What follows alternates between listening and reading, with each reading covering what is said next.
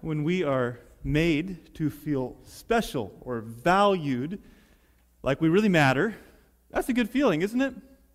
Maybe you've felt that when you've received exceptional customer service. Can you think of a time where you were made to feel welcomed, like you were the center of attention, like your needs mattered? That feels good. Or maybe you felt those feelings when it was your wedding anniversary and your spouse brought flowers and a card without being reminded, and you woke up to these things and you just felt so valued. Or maybe you've had an experience, there are endless ways we can feel valued, but maybe you've had the experience of someone you respect coming alongside you in a mentoring role and just listening and caring and coaching, and you have the opportunity to share in ways you wouldn't with others. It makes us feel very loved, very cared for. It takes a lot of work to make those moments happen. You know that? It takes a lot of intentionality and care, but it doesn't take much to ruin them. Have you done that? Like, just a few wrong words can ruin all of that. And let you in on an insight here. You want to know a quick way to ruin a special moment? Not that you should do it, but maybe you should take note that you shouldn't do it. A quick way to ruin that when someone feels like you value them is to expose to them that your actions were motivated by duty. It's a quick way to ruin it all. So maybe you felt that flip, like that heart sinking when you received exceptional customer service and you thank the person and they're like, "You're giving me too much credit. You really think I'd be here serving someone like you on a Saturday night if I wasn't getting paid for this? I mean, my boss has a high standard and I want to keep my job." And that's when you realize, oh, I'm not valuable to you. Your job is valuable to you. And it was the same action, right? Same actions. Different motivation, and it doesn't feel quite as good. Or let's just run through all the scenarios. Maybe you received those flowers and you're just praising your spouse for remembering, and they're like, "You honestly think I'd forget again? After last time and you had that meltdown? Like I took Google Calendar out, I put it in there. This is a task I'm never forgetting again." And then they proceed to say, because I didn't forget, our anniversary is going to be so much happier today. Or maybe, this is a big flip of emotions, maybe that person who's been a listening ear and taking extra time to meet with you and have lunch and hear some really tough things, maybe that flip happens when they pull out their badge and it says FBI. And you thought they were helping you process a troubled past with a listening ear, and really they were wearing a wire to get evidence to prosecute you for that troubled past. Completely different motivation, same action. The action was there, right? But you feel very different about it. So it is the motivation behind the action that gives the meaning to that action. And duty ruins good actions. So duty is the motivation that can just make an apology not meaningful. It can ruin a compliment or a birthday celebration or a Sabbath day. So you know the feeling. I've tried to paint the picture of that emotion of feeling very special and then realizing you weren't because someone's motivation was not to make you feel special. That's a feeling God has too. So if you can think of God's heart as grieved and hurt by our motivation behind our right action, He's looking at people who are trying to do the right thing, and He really cares about the action, but what He really wants is the pure motive behind the action. There's a world of difference between duty and delight, between I have to and I want to. So if you're just joining this series, this is part 5. We've been focused on the Sabbath. We are Seventh-day Adventists. Sabbath means something to us. And if you don't know anything else about the Sabbath, what you're going to hear today is that the Sabbath is something God gave us to experience delight in Him. Isn't that good news? Sabbath is made for man, not man for the Sabbath. And one of the gifts of the Sabbath is joy and delight and pleasure. And we're going to just pause right now as we dig into this thought and ask God to bring it home. Lord, I pray that you would speak to us about your intentions for Sabbath and correct our wrong motives so that you would celebrate in our actions as worship to you. I pray that just the verses we look at today and the way we approach them, that it would result in us having more joy in our Sabbath experience than we've had before. Pray this in Jesus' name. Amen. So the truth is that, I got to get my clicker on the screen. We there? It's not moving. There it goes. The truth is that delight is a deeper motivation. That's the good news. So if you are motivated by duty, you do the minimum to get the job done while people are watching, right?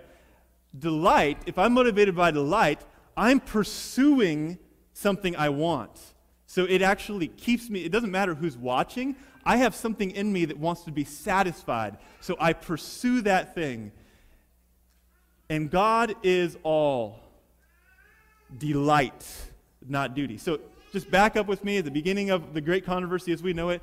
If God cared about a motivation of duty, his response to Lucifer's rebellion could have been, you are going to obey. You're going to get in line, Lucifer. I don't care what your desire is. You are going to obey me, and you're going to keep a face in front of everyone else like you agree with me.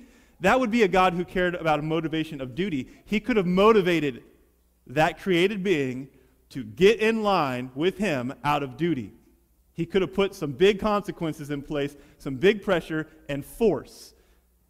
But God was willing to risk a whole lot because he cares about our actions being motivated by delight. So the conversation in my summary kind of went like this. You don't have to delight in me. I will not force you to have these correct actions because I care more about your heart than your outward performance. And think of what God risked because he cares more about us delighting to do his will than being forced to do his will. It honors God more. Obeying God honors him. Obedience honors God. What honors God more than obedience is joyful, delighted, willing obedience. Because that gives a picture of a God who it is a delight to follow. That honors God. So we're going to look in Amos, and we're going to see just how deep this is in God's heart. God really cares about our motive. He likes the action, but he cares about the motive. And this, Amos 8, is pretty dramatic.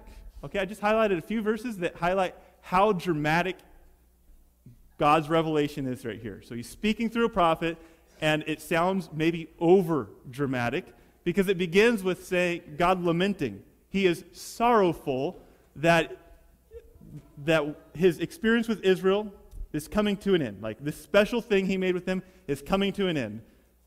So he's saying, this is over. And then he says, midway through, he says, shall not the land tremble on this account? And everyone mourn who dwells in it. So whatever it is that God is highlighting, he's saying, it's big enough to bring this whole thing to an end. It's big enough that the earth should tremble. This is sad stuff, whatever's happening. And at the end, this is how the chapter ends, okay? They shall fall and never rise again. That's not a good chapter.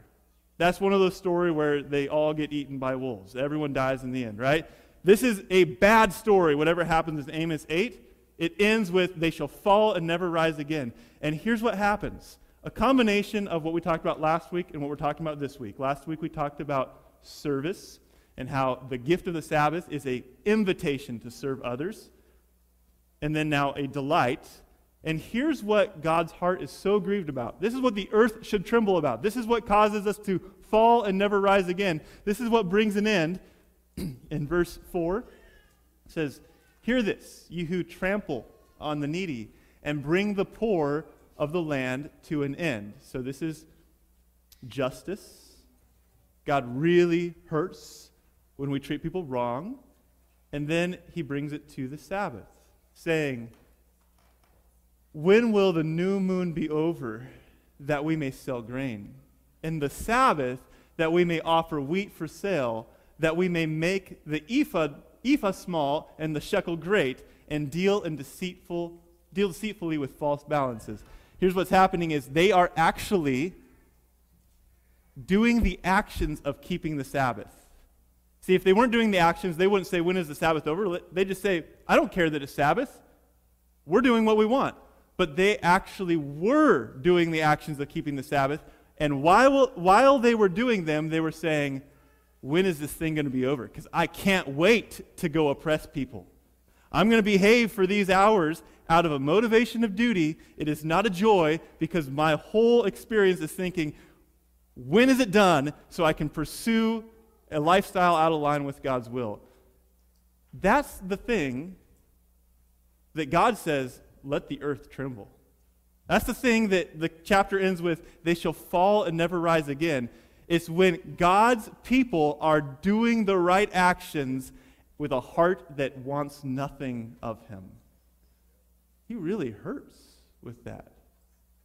You'd hurt with that when someone who's supposed to love you treats you like this.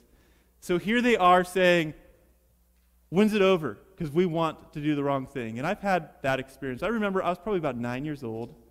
I remember being with some friends. Our family got together with a bunch of other families and spent the Sabbath together.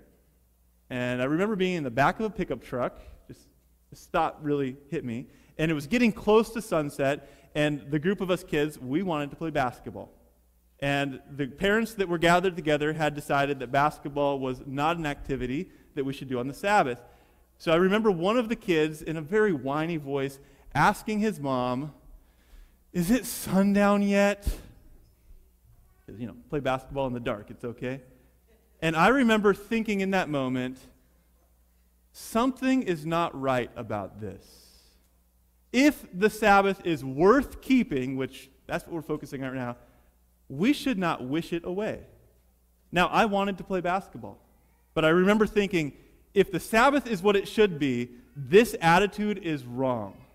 Now, I'm not convicted that basketball on the Sabbath is sin. What I am convicted of is that an attitude that wishes Sabbath away so that it can play basketball is not a Sabbath worth keeping. That is a Sabbath out of duty and not delight.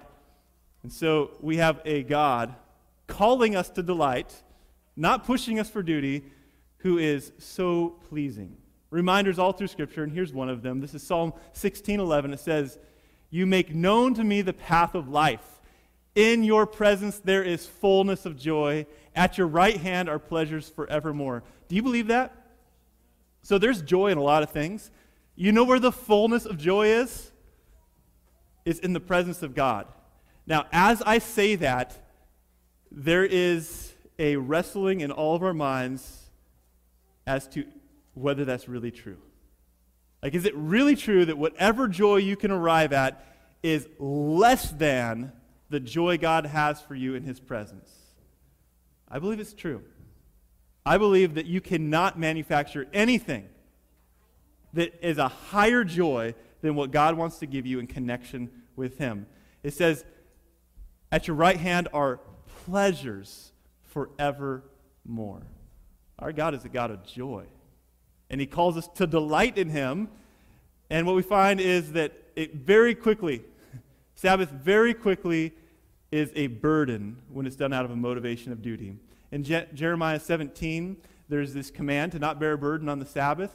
And the religious leaders in Christ's time, they picked up on that. Remember, don't carry that bed on the Sabbath. Don't carry these things. Here's the irony, is that their very efforts to ensure that they don't carry a burden made the Sabbath a burden. You know we could do that? Like, I'm trying to do this to ensure that I don't break this command. Don't bear a burden on the Sabbath. And the way I do that out of a motivation of duty makes the entire experience a burden. That's not what God wanted us to get from that. When He says don't carry a burden, He's wanting to lift our burdens on the Sabbath. not create an experience that is now a burden for us to endure. So keeping the Sabbath, it's like practicing heaven. So we celebrate this weekend. Our Savior is alive. Amen?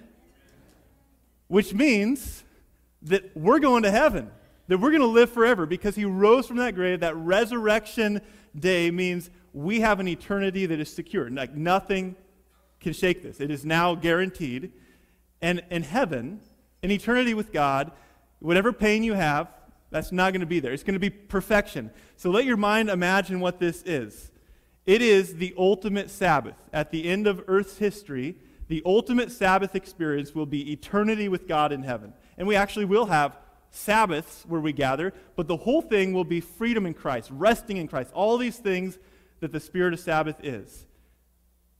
1 week, 1 day out of 7, God is calling us to practice heaven.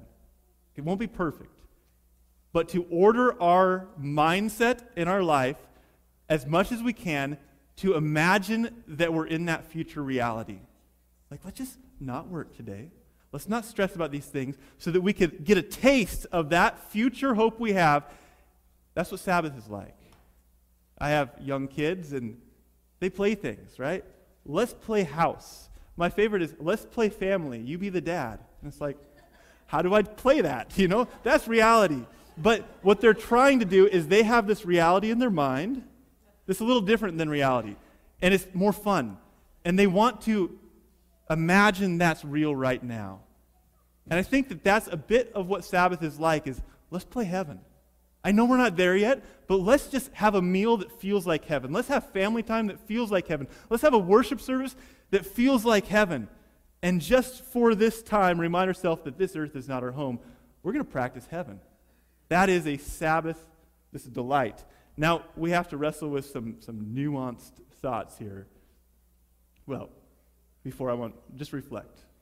How has Sabbath been motivated by duty and delight? Take those thoughts with you. Think about them in your experience today. Here's the nuanced question. It sounds like we are getting really technical in a way that doesn't matter. But there's a difference between calling the Sabbath a delight and doing our own pleasure. It was read in Isaiah 58 for the scripture reading, and that just sounds like something that is very legalistic. What's the difference? But we have to deal with it because Scripture paints them as a contrast. Calling the Sabbath a delight, that's the one we're supposed to do. Doing our own pleasure is the one we're not supposed to do. So just notice the text. It says, verse 14 is going to give a wonderful reward, like the heights of the earth. And here's the conditions for that reward. If you turn back your foot from the Sabbath, from doing your own pleasure on my holy day, and call the Sabbath a delight. So, in case you've been lost in the sentence, this reward comes when you don't do your own pleasure, and you also call the Sabbath a delight. They're two different things.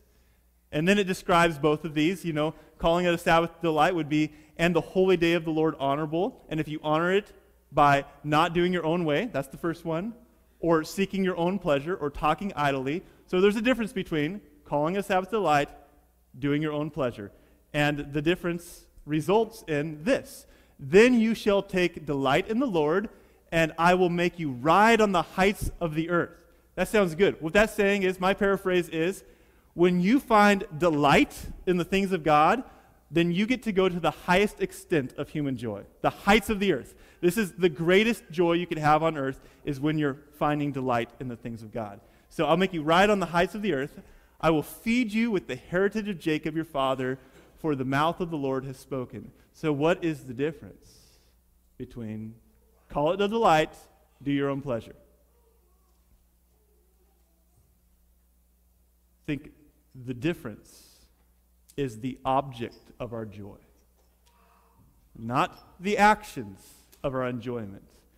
Right there. Then you shall take delight in what? In the Lord. The object of our joy, the delight, calling the Sabbath a delight, the good thing, it is about delighting in God and the things of God. The one we're not supposed to do your own pleasure, is finding delight in something other than God. So, Sabbath is an invitation to delight in God and not a launch pad to find pleasure in something other than God. It's not, I got this day off, so let's go do something that satisfies me that does not bring me closer to God. So it is the object, and here's the truth, is that we have a God who has more fun for you than you have planned outside of him. Does anyone here just want to raise their hand and admit that you love a legalistic Sabbath? You love a Sabbath out of duty. You know that God is more frustrated with a legalistic Sabbath than you are. He is. That irritates him more than you do, than it irritates you. It makes him more bored than it makes you bored. God doesn't like a legalistic Sabbath because he's missing out on his intention, because he's not anti-pleasure. In fact, he delights in our delighting in him. I'll say it again just so you get it. God gets pleasure out of us finding pleasure in him. And if you're a parent, you know what that's all about. You delight when your kids have fun and enjoy the things you've provided and the time with you. God is missing out on part of his Sabbath blessing when we don't keep it in delight mode. So here's my favorite slide. Okay, get it straight in our heads. So we ask, all of us have asked, when we try to think about Sabbath keeping, you just give me the list, right?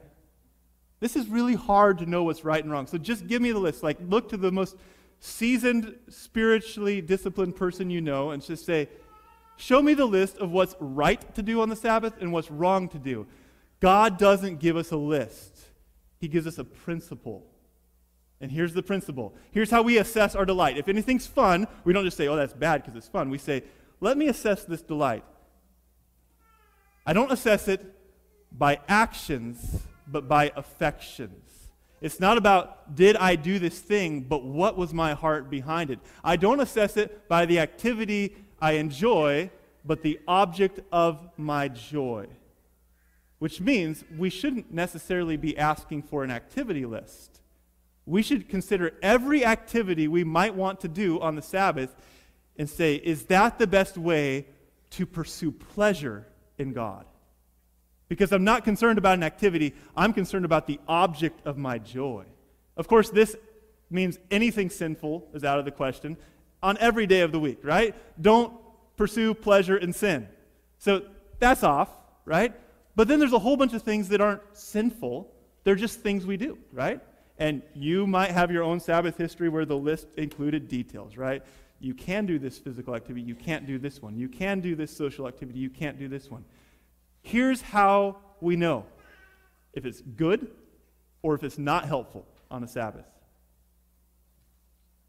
Is your heart in that activity delighting and pursuing pleasure in God, in the things of God? So take this principle and think through your day. What do you have planned for today? And how could that activity actually help you to love God more, to treasure God more, to experience his joy more? Well, that's a great way to spend the Sabbath. If you can see delight in that thing, that's a great way to spend the Sabbath. Don't focus on the activity, focus on the object of your joy. Let's reflect on a few things here. How have you understood the difference between doing your own pleasure and delighting calling the Sabbath a delight? I think that's an important one. Did you catch the difference? It's all about the object of your delight. And then, how do you feel about delight and pleasure and celebration being a part of Sabbath? Those have been scary words in our church culture before. This is not a God calling us to celebrate bad things, but calling us to celebrate him and the best things. And it's very much the spirit of Sabbath to delight in God. So we're closing out this series. I want you to think of, I'll describe a situation. Think of this situation as a possible posture you've adopted on the Sabbath. So I've read about war and learned that when countries agree to end a war, that does not automatically take the landmines out of the ground. So there are dangerous, explosive, violent things that can happen even when both parties have said, we're done fighting. So what do you do about those things? Well, I looked it up. Just how do you get landmines out of the ground? And they have lots of tools. So they've used dogs to sniff it out. They've used ground-penetrating radar to try to spot them. They have a big armored vehicle, like the vehicle's back here, and there's just armor and thick metal everywhere, and it mines the plow. So it flips them over and runs them over. So it's a mine plow. They have a mine flail, and it has this arm that sticks way out as far as you can get away from it, and it flings chains to detonate mines and then runs them over. And all of these methods are pretty expensive. So in some countries, like most countries that have gone through war, their economy has been thrashed, and they don't have a lot of money to do that, so they do it manually. They hire laborers to walk the fields and find the mines. That's not a fun job. So they take wire, and they're trained to look for signs, like look for signs of digging, look for patterns, take very careful steps. And when you see something, you can probe around with the wire at a distance, and then they're trained on how to dig them up and to detonate them safely. That is not a hobby anyone has. That is, if you're talking about duty in the light, that's pure duty, right? And the consequences are pretty big. Like, if I don't stay focused mentally, if I make a wrong step, I might lose my leg.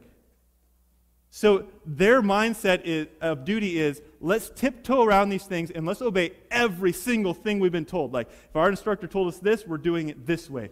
Every protocol, every procedure, because the consequences are too big to slip up.